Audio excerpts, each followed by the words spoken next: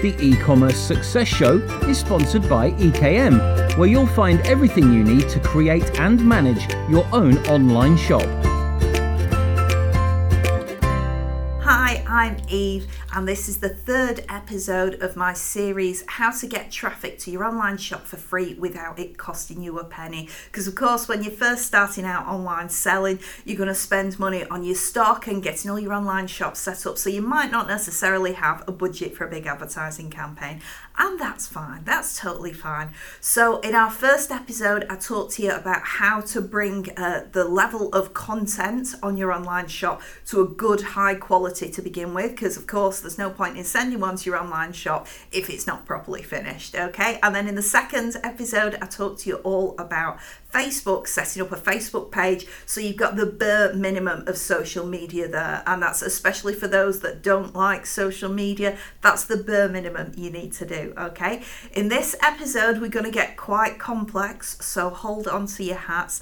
If you're watching this video on YouTube, I'll put a link to the notes for this blog post in the description. If you're listening to this on Spotify or iPlayer or whatever, and you're just listening to the audio version, if you go to ekm.com/blog and you have a look on there for the podcast notes for this episode, I've put lots of links in the description for you, okay, because you're going to need these.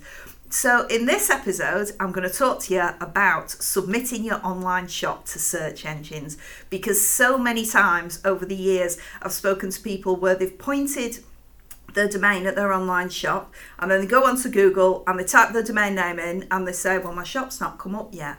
Okay, right, there's a good reason for that, and Google is clever, but it's not clever enough to index everything straight away. Way back in the very early 2000s, when I was a lot younger than what I am now, I used to work for, I used to be a freelancer working on web design, okay? And my boss then explained Google to me like this, and this analogy has stayed with me over the years. If you imagine Google to be a big spider, okay, with thousands, millions of legs, and they're all sticky, and every website on the internet to be a post-it note stuck to the floor, so there's just post-it notes everywhere. What Google does is it rolls about all day, picks up post-it notes, and for every post-it note it picks up, it indexes a page, not a whole site. Google doesn't, well, it can index whole sites, but the bigger the site is, the Google will look for the most quality content. I said the Google like it's one spider, but you know what I mean for this analogy, okay?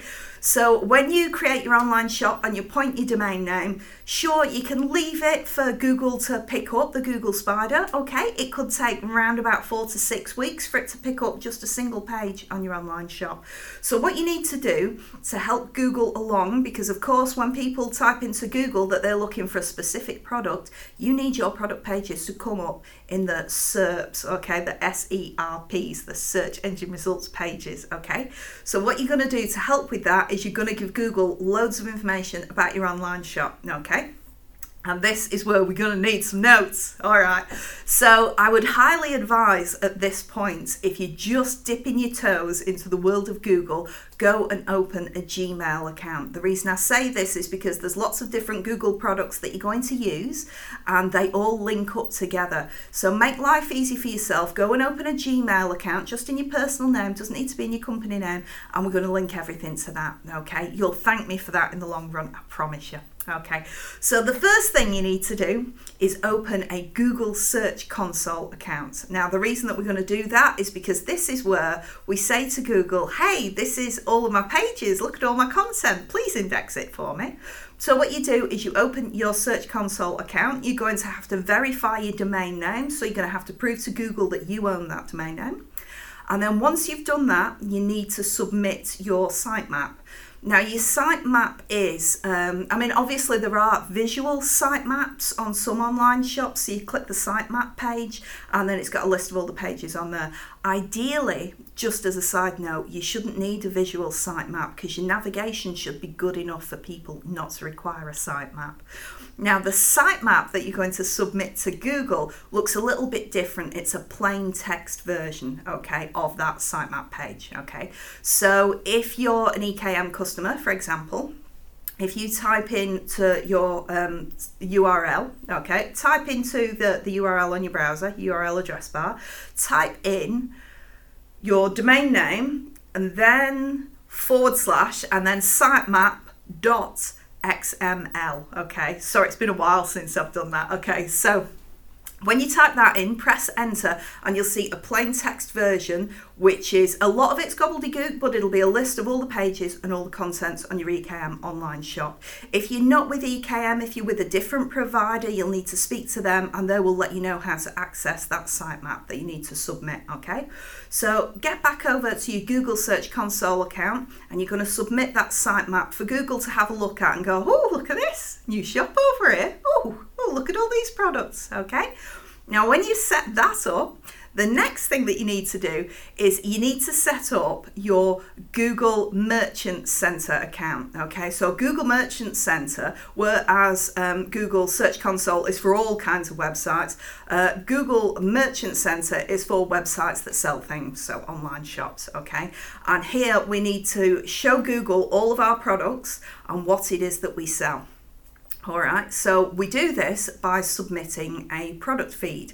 So like in the last episode when I was talking about product feeds and submitting those to Facebook, it's exactly the same thing essentially. So if you're an EKM online shop customer, you're going to find your product feed listed in the Google Tools feature on the features page. Go into the feature, scroll right to the bottom and you'll see it listed down there. If you're with another provider, you're going to need to contact your provider and ask them where you would expect to find your product feed. Okay, now just before you go throw in your product feed at Google, before you do that, you need to make sure, and this is of utter importance, okay, Google has specific rules over listing products, okay, so your products will need to have a GTIN or an MPN or an EAN numbers, and these are all identifying numbers so Google can see if you're selling a pair of trainers. It recognises other people that are selling those same pairs of trainers and it will show them relevantly in search results.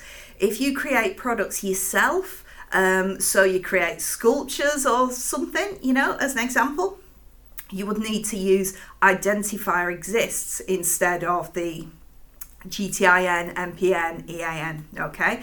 Now this is me giving you the bare basics here because obviously different products have different numbers. Now I do have a list of all of these numbers and how Google likes to see them, all right?